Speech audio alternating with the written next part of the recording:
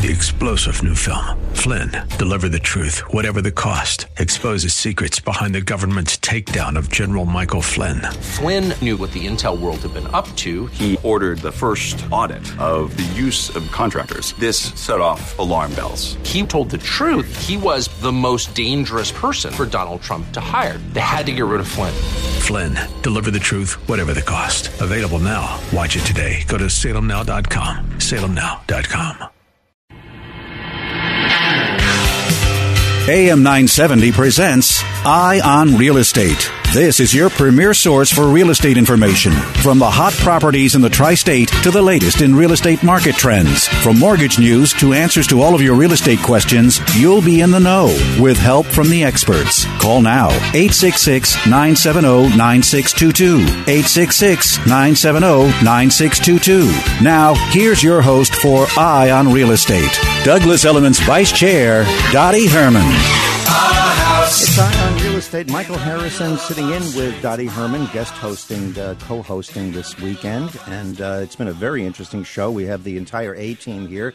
Eswatana Suparp is from the Citizens Bank. He's Senior Vice President, National Director of Strategic Sales at Citizens. And Citizens is the sponsor of the program, and we are grateful to them for the support of this program.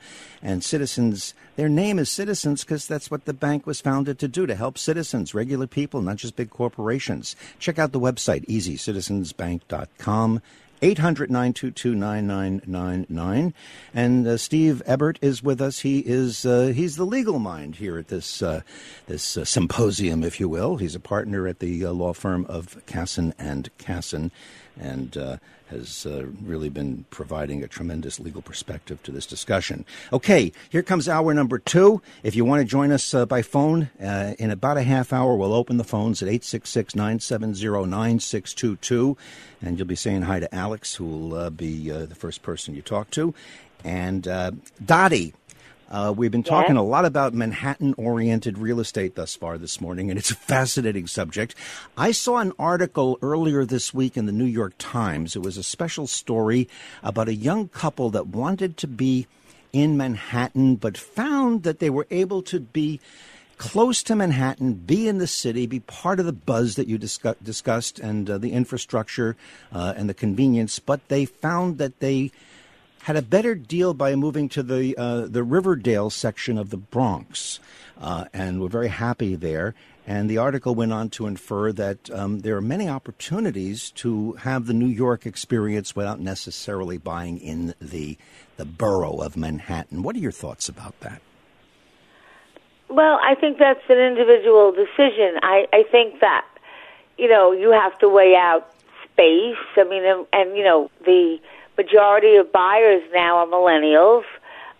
They are the largest demographic that are buying real estate, and they're at the age where they're having kids and children, and, you get more for your money outside of New York City. So, again, you have to look at the commute and, see if that's doable and if you don't mind that. But that's how Brooklyn became Brooklyn. I mean, Brooklyn at one time was really not a big deal, and then all of a sudden, Manhattan became so expensive that people said, well, we'll move to Brooklyn. It's close enough. And then Long Island City, that's another story in itself. Nobody really lived there, and it's like one train stop, if I'm not mistaken, to Manhattan. And boy, did they build up Long Island City, and you have great views there, and you're relatively close to the city. So, it's really an individual decision on whether you want more space, or you want a cheaper price, or you want to be in the midst of it, Mm-hmm. Or if you want to catch up, or if you want to catch a bargain in a place that's going to be gaining value. I mean, that's also something, maybe a certain part of Queens or a certain part of Brooklyn is a good buy today, but based upon certain social and business perspective or prospectuses, has a chance to increase in value. I had a conversation recently with a friend. We all know him. He's a broadcaster and a businessman in New York, John Catsimatidis. Yes, and and John and I were talking about this subject, about the outer boroughs and about real estate properties. And I just casually said to him, I said, you know what the most underutilized, undervalued property, in my humble amateur opinion, in all of New York City is the beachfront property at Coney Island. Oh. And he's, because Coney Island has gone through lots of problems over the decades, and it has a glorious history. And having come from Brooklyn and being a boomer, I have really special memories of the Mecca for kids back when I was growing up at Coney Island. But, when you think about this beachfront, this boardwalk, the South Shore of Brooklyn, tied into we used to call it the BMT, the trains and everything. And he said, Michael, you're reading my mind. I just bought a big space of real estate. I'm building towers in Coney Island based upon the premise that this area can come back. Ace, what are your thoughts about getting a good bargain in outer borough properties that have a chance of turning around? I think if you're looking at better bargains, right, Michael, it's usually always the fixer-upper. And, I think it's really identifying inventory that fits your needs and really looking at, what is value to you, right? Obviously there's a huge sort of bidding war out in the suburbs. So hopefully, and that's what I always tell younger sort of millennials that are looking to come into the, home buying process for the first time, right? A lot of them are looking for sort of brand new, but sometimes maybe priced out of their price point. So I'll usually tell them, look, it's always great, just like what we're doing on this radio show where we have, Dottie as a subject matter expert, probably in almost all things real estate. You have Stephen Ebert as an attorney and myself as finance. You want to do that when you're purchasing a home, especially when you're doing a fixer-upper, where you may want to partner up with a contractor, maybe have them do a 3D rendering so you can actually picture how the home will look like, because it's very hard for folks to sometimes see a house that may not be in the best condition and sort of imagine what the potential could be, right? So I always tell them, partner with a contractor first, interview a couple of contractors that you feel comfortable, and then go out and seek that home that needs a little bit of tender love and care. And for the most part, you'll have a great price. And also there's options with banks that can also give you a construction to perm, which really means that you can actually finance the construction into the loan where you're not really coming out of pocket any additional costs. So there's a little bit of awareness, a little bit of education, and a little bit of preparing to kind of get that sort of deal that folks are looking for. So how interesting! So what you're saying, Ace, you're saying that it goes beyond the price of the property. One could make a presentation Correct. To the bank, including repairs and upgrades as part of the initial financed investment. That's an interesting Ace, aspect. you touched on a point that maybe you could elaborate on. If you are buying a property, regardless of where it is, and it needs work, there's actually mortgages, and Ace can tell you about that, where you can actually put the construction costs into the loan. Ace, would you just explain that to people? Definitely, Dottie, and it's one of those adage sort of products that people don't really know about, right? So it's not every bank offers a construction to perm loan. Here at Citizens Bank, that actually is one of our niche products. So how it works is it's very attractive. Let's say there's a home that's a little bit run down. It's going for $500,000. You have, let's say, a little bit of money for the down payment. What you can do is have a contractor come in, assess, see what the cost of fixing up the home will be. So let's just say it's $500,000. You need to put in another $500,000 to make the math simple. So it's $1 million after everything's all said and done. You don't need to come out of pocket on the additional $500,000. What the bank will do is they'll take the total price, $1 million, and then they'll also allow you to put at least 20% down. So you're actually $200,000 out of pocket, but you're borrowing $800,000 along with the construction costs. So the bank will actually take the cost of the home itself, add on the cost to repair, and then have you put down a percentage, usually around 20%, if it's a construction loan. On the overall loan, not just the first mortgage, right? So if it's $500 plus another $500 on the fixer-upper, then they'll take that $1 million and then let you put down 20% of that $1 million, which is $200, and let you borrow $800,000. So it's an amazing product where you can literally finance a majority of the construction costs into the loan. So. Fascinating. I want to backtrack just for a second. Steve, we were talking about the outer boroughs, and I just want to touch on it one more time before we move forward. I gather from the conversation we had earlier that your basic area of living and working is Westchester. Am I correct? That's correct. So but what should we know? But we do. Yeah, I mean, gets a little personal background. Grew up in Long Island, lived in Manhattan for many years, now in Westchester. And as a law firm, we have offices in Westchester and Manhattan, so we geographically do cover a lot of the state. But, on a daily basis, obviously around Westchester, there's so many opportunities, and what I would say, more important than the market, you have a sub-market. And that's really true in the suburbs, too. When you think about it, right, you look at Manhattan, you see Upper East Side, Upper West Side, Financial District, Battery Park, you'll have Tribeca, Soho, etc. Same thing's true in Westchester. Certain parts of the county is more of an exurb experience. Some areas more developed. We have waterfront areas, areas that are a little more commercial, areas where you can have, a 20-acre estate. So I think one of the most important things is when you're figuring out where to live or where to invest in is to truly understand that sub-market so you can really make a right financial decision as well as an experience for living. Mm-hmm. But Westchester does offer all different kinds of environments. I know people in Westchester that you'd think they're living out in the woods, in the wilderness, and other parts of Westchester are extremely urban. What they all have in common is proximity to New York and proximity to get out of New York. It's equally important, I think, to be able to leave the tri-state area conveniently as it is to get into the inner part of the tri-state area. Does that make sense what I'm saying, Steve? That, you guys could Absolutely. Jump on the road and head out to New England.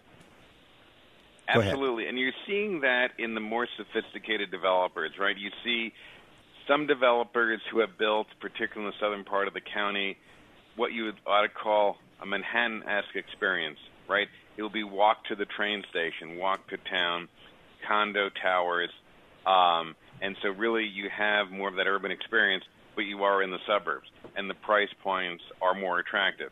And then you have folks who are really trying to get that extra space, and it gets into a very also interesting conversation as we talk about energy usage, as we're talking about how we're evolving as to electric generation, right?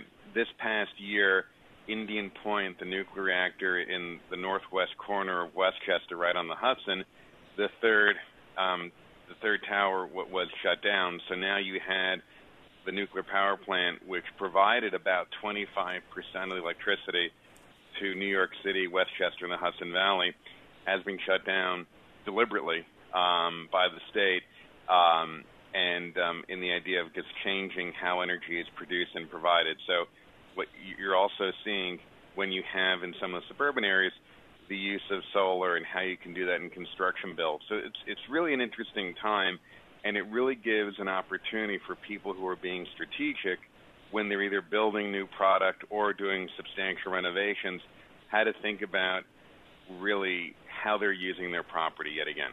And Dottie, what's the strategy? What's the latest in terms of what people should know about Long Island real estate? Long Island is so long and so diverse. You've got the Brooklyn and Queens, which are technically part of Long Island, and Nassau County, where I grew up, is a whole issue. The North Coast and the North Shore and the South Shore have differences. Then you head out into Suffolk, and then you have the Hamptons, which is a whole other world, and then you have on the up north of the Hamptons is you have the North Fork, which is a whole different deal. What's the status at this moment in terms of an overview of Long Island real estate? Well, I would say pretty much across the country, real estate has been, who would think? I mean, when we went back to the pandemic and we shut down, who would think real estate would hit the roof? So everybody was buying real estate, and Long Island obviously went way up, as did the Hamptons. I mean, as did Westchester. Everything went up. Actually, if you were looking for a great deal, you probably would have found them in the city, more so than any place else. And that's starting to dry up because the prices are starting to come back in the city, and rentals are starting to come up again. Again, I look at the lifestyle, okay? And and I love John, but, just to pick a place and say, well, it was cheaper, well, it's more than the price. You have to look at what other things are going for. You have to look at, for example, in Queens, in New York, in Brooklyn, where people use a lot of mass transit, a property will go for more because there's a subway, or there's there's something that you can get to that's close. I think you have to kind of look at the overall lifestyle you want. You have to look at the commute. You have to look at what's more important to you. So again, a lot of it is that. Yeah, I guess I was thinking also in terms of just opportunities to get a value. Like if there's any people listening to this. You know what? Here's what I tell people.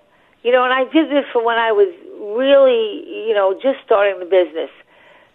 Everyone says Dottie, or they're going to say, tell me about this a great deal. No one says, oh, by the way, tell me about the most overpriced property you have. Okay? So you have to do your homework. And it's relatively easy now because you can go to Zillow, you can go to any of the websites, you can see what things sold for. And it's really interesting. In the suburbs, school district plays a very important part of pricing. I imagine it does. So you can have two identical houses, maybe a block away, and let's assume that they were the exact same houses. And one of them goes for a lot less. And you say, oh, my God, what a great deal. This is the same house. A block or two away, this house was a lot more. And it might be because it's in a different school district. Mm-hmm. So you really want to also do your homework. It's probably, for most people, their largest investment. I would ride around the area. If it's a building that you're going to buy into a building, I would go into the building, ask people how they like it. If you have children, I would visit the school. If you have special needs kids, or maybe you have kids that are talented in basketball or something, you want to find out about the schools because those all play factors. Mm-hmm. And then when you look at an area, if you start to see that, you start to see stores opening and things happening, then usually that means it's kind of an upcoming area. I do find that there's generational differences, though, and this is my opinion. I've been in the business a long time, and I find that the millennials really want to be connected all the time. They really don't want to have to drive 20 miles just to get to the nearest store. So, so I think that looking at all of those factors, if you have children, do you want to be in a state that's far away from everything, and then every time your child has to go to have a play date or something, you want to drive 20 minutes? I think you have to really have that conversation. I then think you have to focus on an area. And then what I see people do, which you can't do, you shouldn't do, is different areas that have different prices. So you can't look at one area and then go, oh, my God, I got a great deal, but it's this another area because it might be going for a lot less.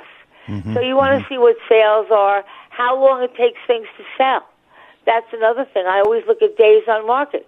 Did this property, has it been on the market a year, or has it just come on the market? But real estate isn't just about a home anymore. It's about a lifestyle. Very interesting. And I was thinking back to when you're talking about a house near the school. And the house could be a block from the school, or the house could be located across the street from the school.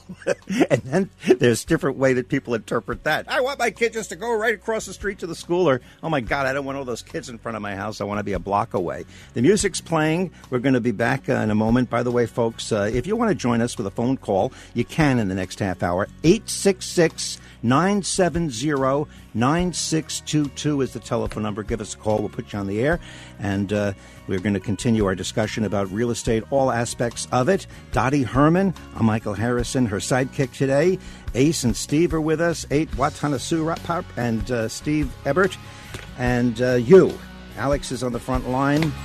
We're all together here, and the program is Eye on Real Estate.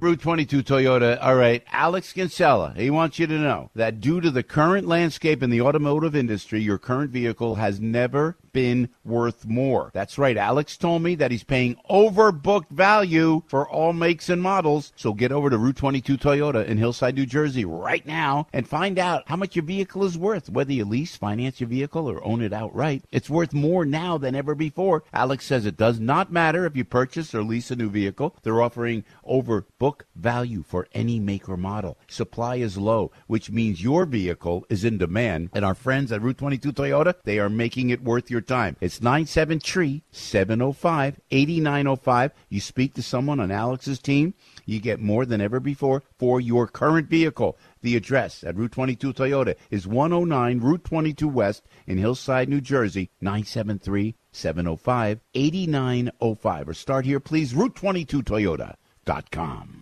Quality NPI engineer, Peloton Interactive Inc. in New York, New York. Job description, conduct complex industrial and manufacturing engineering tasks to plan and design procedures and tools to be employed in new product development. Work with design, manufacturing, and supplier teams to ensure the best product is produced to meet capacity, reliability, and design objectives. Develop and implement engineering operating processes and systems applying advanced product quality planning APQP principles to improve product quality and resolve or mitigate malfunction risks in Peloton's new product development pipeline. Lead 8D process improvements for attacking and resolving critical and blocking issues facing product development and production. Lead deployment of quality engineering tools, recommending design and process changes to improve the efficiency of development, transfer, and maintenance of products and process throughout the product life cycle. Develop, improve, document, and assist in deployment of organizational quality system, recommending design and process modifications to eliminate product and system malfunctions and improve quality. Establish and review procedures for supply of materials and parts, reviewing and signing off on PPAP submissions from suppliers. Participate in creation of investigative tools relating to faulty designs to identify product and process failures and recommend remedial actions which eliminate or reduce product risk. May telecommute from any location within the U.S. Resume to Christina.ellis@onepeloton.com, job code 49134.00108. That's Christina.ellis@onepeloton.com, job code 49134.00108. Your business is ready for a reboot, a recharge.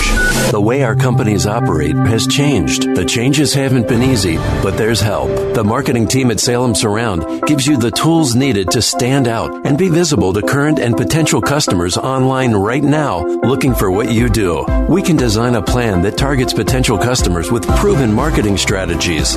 Learn more at surroundnewyork.com. surroundnewyork.com. Connecting you with new customers. It's Eye on Real Estate. Got a question? Call 866-970-9622. Here's Douglas Elliman's Vice Chair, Dottie Herman. I can't believe how fast this time is going, and my head is just throbbing with information. I'm the layman in the group, and here as a co-host with Dottie as she recuperates, but is a trooper and is here with us anyway. And her recuperation, thank goodness, is very swift and solid. So, Dottie, we salute you, and we're so glad that you're feeling better and better. You sure have been. You've been full of great information today. Ace Watanasuparp, who is the Senior Vice President, National National Director of Strategic Sales at Citizens Bank. Citizens Bank, a very, very valuable company for people interested in real estate.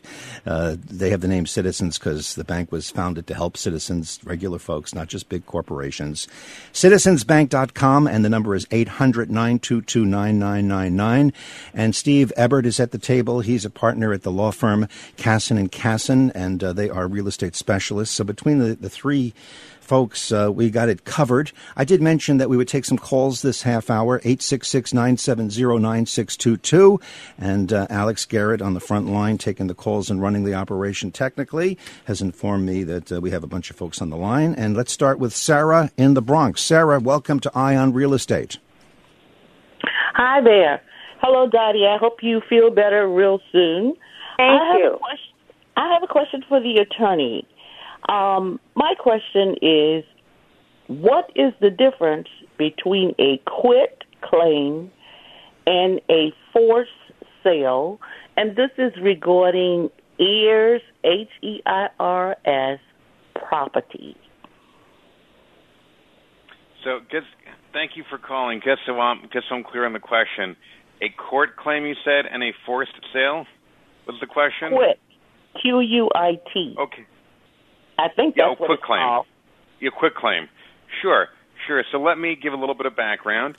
So there's different types of what we call deeds, and that's the document that transfers ownership from the current owner to someone else. And what happens is, depending upon the deed that you have, there's a certain level or lack of quality in the representations that the seller is given. And what I mean by that, in certain types of deeds, like a general warranty deed or a special warranty deed, the seller is making some affirmations to you, the buyer, that they have the owner, that title is clear within the deed itself. In a quitclaim deed, what the seller is literally saying is, I'm going to give you whatever I have as an ownership stake in this property, and I make absolutely no promise or representation that I even own it. It's just whatever I have, I'm giving to you. And there could be defects, there could not be defects, but you're really not getting any warranty behind it.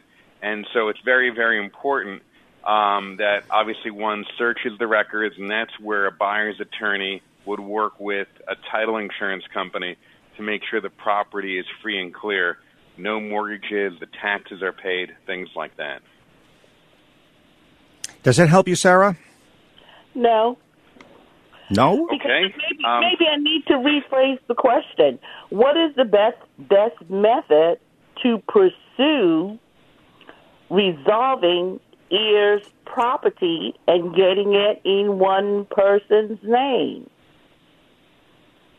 Well, so what you have to do in that case is, first, when it comes to real estate, you got to establish where you currently are, right? So to give, the perfect answer in each case is unique, is one would do a title search. So as an attorney representing a buyer, to try to figure out and clear title to make sure all the ownership is exactly where it is without defects and other creditors or liens or judgments, we would get a title search on the property and first figure out what all the problems are.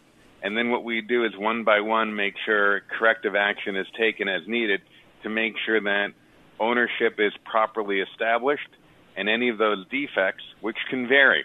And obviously, without knowing the specifics on a property, we wouldn't know everything associated with that property, are cleared up. So that's sort of the order of operations. First, you got to know all the facts, and then one by one, systematically work through them and clear them out. Final question. Do you have a telephone number that I could contact you? Sure, yeah. Alex can give all the contact details, absolutely, so that we can be in touch. Be happy to be Very good. What we'll do is we're going to let you go, Sarah. Good luck with whatever your circumstances are. Alex Garrett will will talk to you as soon as I say goodbye in 10 seconds, and hopefully you'll be able to hook up with Steve Ebert and deal with it more specifically. Thank you for the call, Sarah. It's nice having you on the program. And something came up in that discussion that I do want to mention. A show like this, a professional show like this, where general information is imparted to the public, and Steve, you certainly can answer this or shed light on it. There's only so far one can go in giving information. There's a point at which one, out of fiduciary responsibility and legal responsibility as a licensed agent of a certain area of discipline, one should then say, go see a lawyer, go see a doctor. I cannot tell you more because I don't know the specifics, that diagnosis, if you will. Am I correct? You're absolutely right on point, and I appreciate you saying that. So, yeah, especially as an attorney, one wants to be careful. On this show, we can only cover so much, and we appreciate the great questions that we get. And there's really just general statements. It's not considered an attorney-client relationship or specific advice in one particular transaction. Our hope is that we give good general guidance and interest, but you're exactly right, and thank you for bringing that up. Yeah, it's important. The medical shows deal with that on even a more profound level, but attorney-client privilege and attorney-client relations are right up there in terms of specialization and special consideration with the doctor-patient relationship. So I just want to point that out because I felt that Sarah was hoping for more than you could be expected to answer, or more precisely, that would be responsible for you to answer.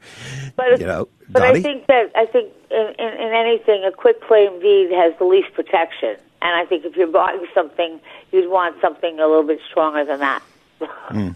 Say, I know nothing of that stuff. So to me, I was listening as a layman, and in my role here, which I'm honored to be in this week, in the past couple of weeks. Well, I thank you so much because I wouldn't have gotten through this without you alone.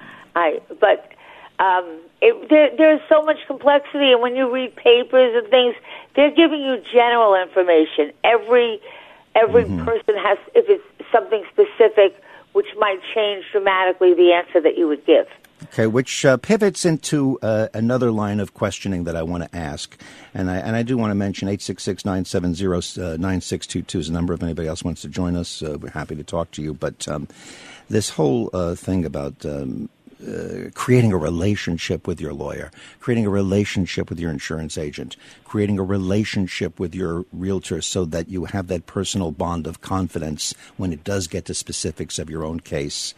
Dottie, what should people think about when venturing into the market and engaging a realtor in terms of appropriate behavior, appropriately connecting? I know it's a broad question, but it really is important because of the relationship is important. And if the realtor thinks you're a pain in the neck or, just somebody that they don't like, it could be a problem. So maybe you get my drift. What should a person think about coming into the market and engaging a realtor? When I bought my home in the Hamptons, I didn't have offices here yet. So I had to use a broker. And what was important to me was I tried a couple of different brokers, and I found that, some of them were a little bit knowledgeable. Some of them, a lot of them had the same listings. But then I came across a broker who, as she toured certain areas, she would tell me the history of the house. She knew when it sold, how much it sold for. She just was so much more knowledgeable. And I recognized her time constraints, so I'd say to her, look, I don't have a lot of time either. Take me out during a weekday maybe and let me feel out of things. I think you have to have a rapport. I think you should. I don't think it's necessarily how long someone's only been in the business. I think you have to feel comfortable with the person.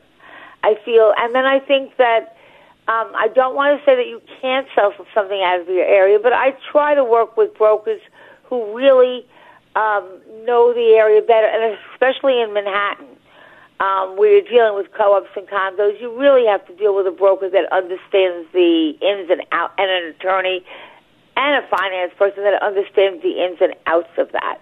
But at the end of the day, I've always said this, I said this on the show, you could give me the best doctor, but it's important for me to feel comfortable and have a rapport, and of course have someone who I think knows what they're doing and, is able to help you navigate through the process. Do people do things that annoy you, though? Are there do's and don'ts in terms of when you contact a broker and you go out, you're a suburban situation, you get in the car with a broker? There's some people waste your... Let me put it this way. Here's another tip that I like to give buyers. Look, everyone wants a great deal. Everyone wants that one property that comes out, and we're dealing across the country with a shortage of inventory. Well, I would tell people, now I started the business, I was like 26 years old. So people would say, oh, I bought and sold many houses before you were even born. And I would look at them and say, look, I'm really good. But if you don't feel comfortable, if you feel that I'm too young and you don't feel comfortable, by all means, use somebody else. Cool. I think that it's important to put, and I think the team is important. Just like we have an ace team. Yep. We have an ace team. We even have our own ace. Listen, Dottie, the music's playing. We're going to take a quick break. We'll finish up on this, and we'll even do more. We're talking with Ace. We're talking with Dottie. We're talking with Steve. We're talking with you at 866-970-9622. Michael Harrison with Dottie Herman. It's Eye on Real Estate.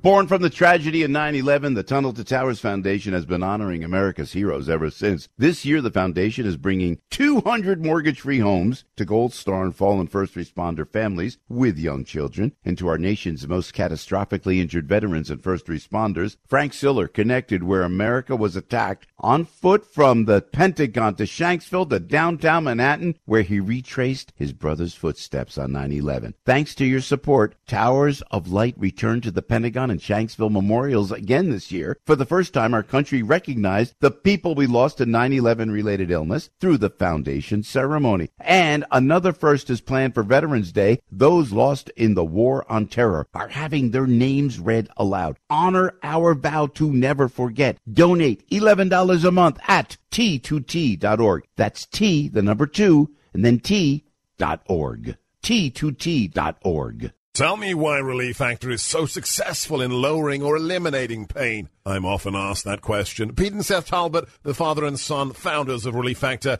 tell me they believe our bodies were designed to heal. That's right, designed to heal, and now I agree. The doctors who formulated Relief Factor for Pete and Seth selected the 4 best ingredients, 100% drug-free ingredients that each help your body deal with inflammation. That's correct. Each of the 4 ingredients deal with inflammation on a different metabolic pathway. That right there, approaching your pain from 4 different angles, may very well be why so many Americans find such wonderful pain relief. If you have back pain, shoulder, neck, hip, knee, or foot pain from exercise or even just getting older, you must order the 3-week quick start now. Discounted to only $19.95 to see if it will work for you too. I think it could. Give your body what it needs to heal itself. Go to ReliefFactor.com, call 800-500-8384, ReliefFactor.com. Are you worried about having lung cancer? I worry about everything, of course. But instead of worrying, go see my friends at Trinitas for a screening. If you're between 50 and 80 years old and have a 20-pack year smoking history, if you've been smoking like that, or even if you've quit in the past 15 years, listen to me, please. It's no joke. It's time for a lung screening. Give them a call. Make an appointment right now at 908-994-5984. It's 908-994-5984. It's low-dose, painless, non-invasive, fast and easy, and only takes 30 seconds at Trinitas to have a screening, and it could save your life. Finding out if you have lung cancer while it's still curable makes all the difference. If you catch it in time, you can beat it. Screenings are covered by most insurance. Do it for your family. Do it for yourself. Just do it. You can count on Trinitas to take care of you. 908-994-5984. Make an appointment. It's 908-994-5984. It's Eye on Real Estate. Got a question? Call 866-970-9622. Here's Douglas Elliman's Vice Chair, Dottie Herman. And for Dottie, with Dottie, is Michael Harrison. Dottie Herman is here at the table. She's the Vice Chair, Douglas Elliman. Ace Watanasuparp from the Citizens Bank is with us, and Steve Ebert from the law firm Casson & Casson is at the table. And we have Teresa in Westchester on the line calling in. Teresa, you're on Eye on Real Estate. How you doing, Teresa? Good morning, everyone. Thank you for taking my call. I have a question. I'm thinking of retiring within the next 6 to 12 months. I'm looking to buy in a 55 and over development. I was wondering, would it be difficult for me to purchase a mortgage after I retire, or should I buy the property now or just pay it out in cash? I do have the cash available. Wow, who's best to answer that? Ace, is that up your alley? Yeah, Michael, and thank you so much for your question. Of course, if you get financing today, it would probably put you in a better financial situation in terms of getting a mortgage, but you can always get it after you retire as well, because the banks will take your Social Security, will take your pension, will take a certain percentage of that, and will calculate your income that way as well. So it really depends, and you can contact us. You can even reach out to myself at ace.w@citizensbank.com, and we can talk first thing Monday morning, and I can kind of walk you through a couple of options, right? Because it really depends on your personal situation. So I never want to give you an answer that, isn't customized to what your goals are. So I understand. So, Teresa, what you should do, I hear you have a follow-up question, but so let me just mention, when you get off the phone, Alex will jump on with you and give you more of Ace's info so it doesn't get lost in the shuffle. Alex will give you my cell phone number as well, Teresa, so okay. I will definitely, you can give me a call, or you can leave your name with Alex, and I'll give you a call first thing Monday morning as well. Teresa, did you have a follow-up question, though, that's applicable to the main audience? I don't want to cut you off too quickly. No. That was my question. Wonderful. It was answered, so I will follow up with a phone call on Monday. And thank Excellent. you for the show. It's very entertaining and interesting and informative. Wow, you're hitting all the three buttons that we love to hear. Thank you. And, Thanks, Teresa. And it's also nice to have nice callers like Teresa and Sarah. I want to follow up on something, Ace, with you that it's a little bit of a pivot away from what we've been talking about, but we've sort of skirted on it. How important is it for somebody that wants to buy a house, a home, to get financing in advance, to find out what they could get and get some, I guess it's called a letter of intent or a letter of agreement from a bank. Could you explain that to our listeners and to me? Oh, Michael, it's critical, right? And I believe myself, Dottie, Steven, we talk about it every single week. Preparation is key, right? And we talk about getting a pre-approval. Dottie will talk about that before you even think about meeting with a realtor, especially in an environment where there's bidding wars and there's so much competition out there with such low inventory. You want to make sure that you allow yourself enough time to prepare. So, really going and approaching a loan officer way before you're even thinking about purchasing a home can put you in a very good position in a couple of different ways, right? So the three key intricate sort of factors that a bank will look at your approval rate would be your credit, your income, and your assets. All three components may take time for you to structure. And if you allow yourself enough time, even if you don't have good credit, will allow you enough time to repair. So what do I mean by that? So I broke it up into three components: your credit, your income, and your assets. So credit, let's just say you've had stellar credit, but for some reason you didn't pay for, let's say, a credit card that you had no idea you were late upon. You have time to go and repair that credit sort of score or blimp in your score by contacting a third-party vendor or even contacting that institution and sort of coming up with a solution. And usually that takes a little bit of time. In terms of income, if you're looking to change jobs or employer, there's certain implications as it pertains to going to a self-employed from a W-2 wage earned income. So if you speak to a loan officer, they may say, hey, Mr. or Mrs. Jones, if you're looking to open up your own practice, you may want to wait till after you get the mortgage, because if you're self-employed, you need 2 years of tax returns. So that's the employment piece. Your assets, depending on what you're looking to buy, what you're comfortable putting down, you may not have enough assets, and you could put together a financial plan with the loan officer to save enough or explore different options where you may not need to put as much down. But in the case where you may need to put a little bit more down, it will allow you a path forward to sort of put that business plan together on what you actually need for a down payment. So preparation is key. Time is key. So you want to allow yourself enough time to sort of work on those three aspects of the process, and you put yourself in the best position possible, Michael. So taking it even. Go ahead, Dottie. I'm sorry. I just want to add something. If you're a seller and you have 3 or 4 offers, and one person, doesn't have a pre-approval, meaning they didn't check their credit, they didn't. Well, you're taking a risk, you're taking that buyer, because that buyer then can tie up your house, go to contract, and get declined for a mortgage. So, if you're a seller, I'd rather take a offer that's a little bit less, but I know that this person has approved, can get a mortgage from hopefully Citizens Bank, and the only thing that's missing is the appraisal of the house. If you're a seller, you don't want to take the chance that somebody has something in their credit that they didn't even know about, because then your house is going to go back on the market again. So it puts you in a competitive advantage. Obviously, that's why when someone has all cash, someone says, well, that's great because there's no conditions. They're paying all cash, and nothing else matters. So it is very important, and if you're a seller, you should make sure that someone has that approval before you accept an offer. Dottie, how common or uncommon is it for somebody to come into a deal with all cash? Is that very rare? Does it happen more often than not? I think it happens. Obviously, there's more people that take mortgages, but I think it's happened more lately. I think people have had money on the sidelines. There's money around, and from a competitive standpoint, obviously it makes your offer stand out.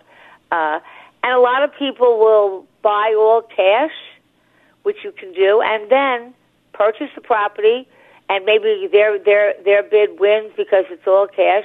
And then after they purchase the house, then they go and get a mortgage. Mm-hmm. And that would be called refinancing, right? That's refinancing. Or not refinancing, because you've already it's already paid for, so it's not refinancing. Ace, you were saying, was that you, Ace? Oh, it was Steve. Well, Steve. Other thing I want to point out, and a big mistake that I see clients who are not familiar with the process make, is they have an incorrect assumption that all sort of financial institutions are the same.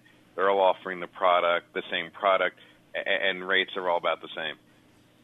There's a lot of variance between banks, how they underwrite, and their appetite for quote-unquote risk, right? Some banks are much more willing to work with the self-employed, work with people who have a high level of bonus income.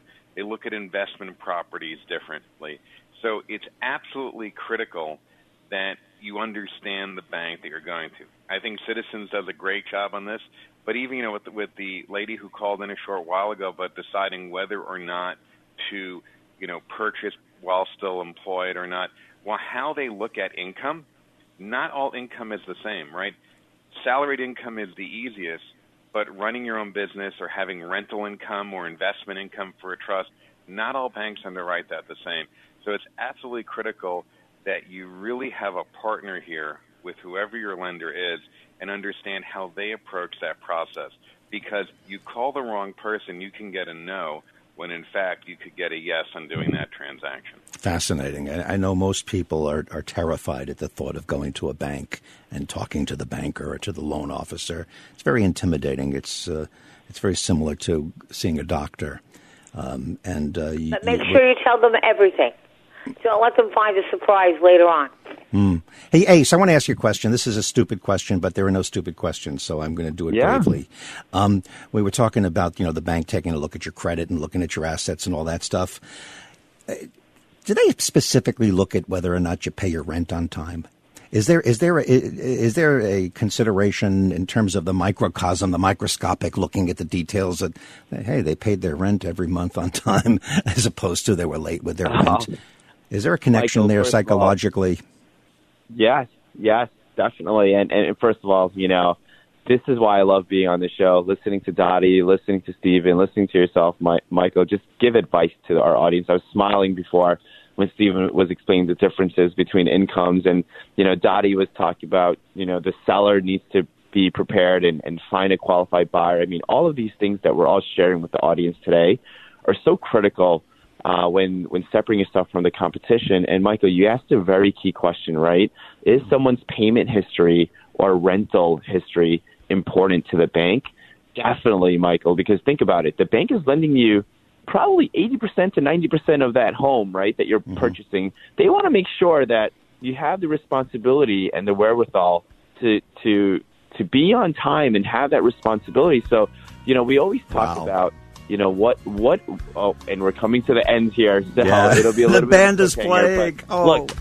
Yeah, exactly. Credit card, payment history, it's all important. So. Hey, leave them wanting more. I gotta wrap it up. Dottie Herman, thank you so much. Next week, Dottie's going to be in the driver's seat. Ace and Steve will be here. Thank you, Alex Garrett. And thank Michael you, Harrison. Michael. It's Eye on Real Estate. Eye on Real Estate with Dottie Herman is sponsored by Citizens Bank, N.A. 3-star General Michael J. Flynn, head of the Pentagon Intelligence Agency, knew all the government's dirty secrets. He was one of the most respected generals in the military. Flynn knew what the intel world had been up to. He understood its funding. He ordered the first audit of the use of contractors. This set off alarm bells. The explosive new documentary, Flynn, Deliver the Truth, Whatever the Cost, uncovers the facts behind this scandal. Flynn told the truth. He was the most dangerous person for Donald Trump to hire. I find out the worst enemy that I'm going to face in my life is right here in America. They took my assessment and they wanted me to change it. And I was like, I'm not changing it. They had to get rid of Flynn. With in-depth interviews, archival footage, and never-before-seen personal records of the man behind the headlines. I just felt like I was drowning. Flynn, Deliver the Truth, Whatever the Cost. Available now. Watch it today. Go to salemnow.com. salemnow.com.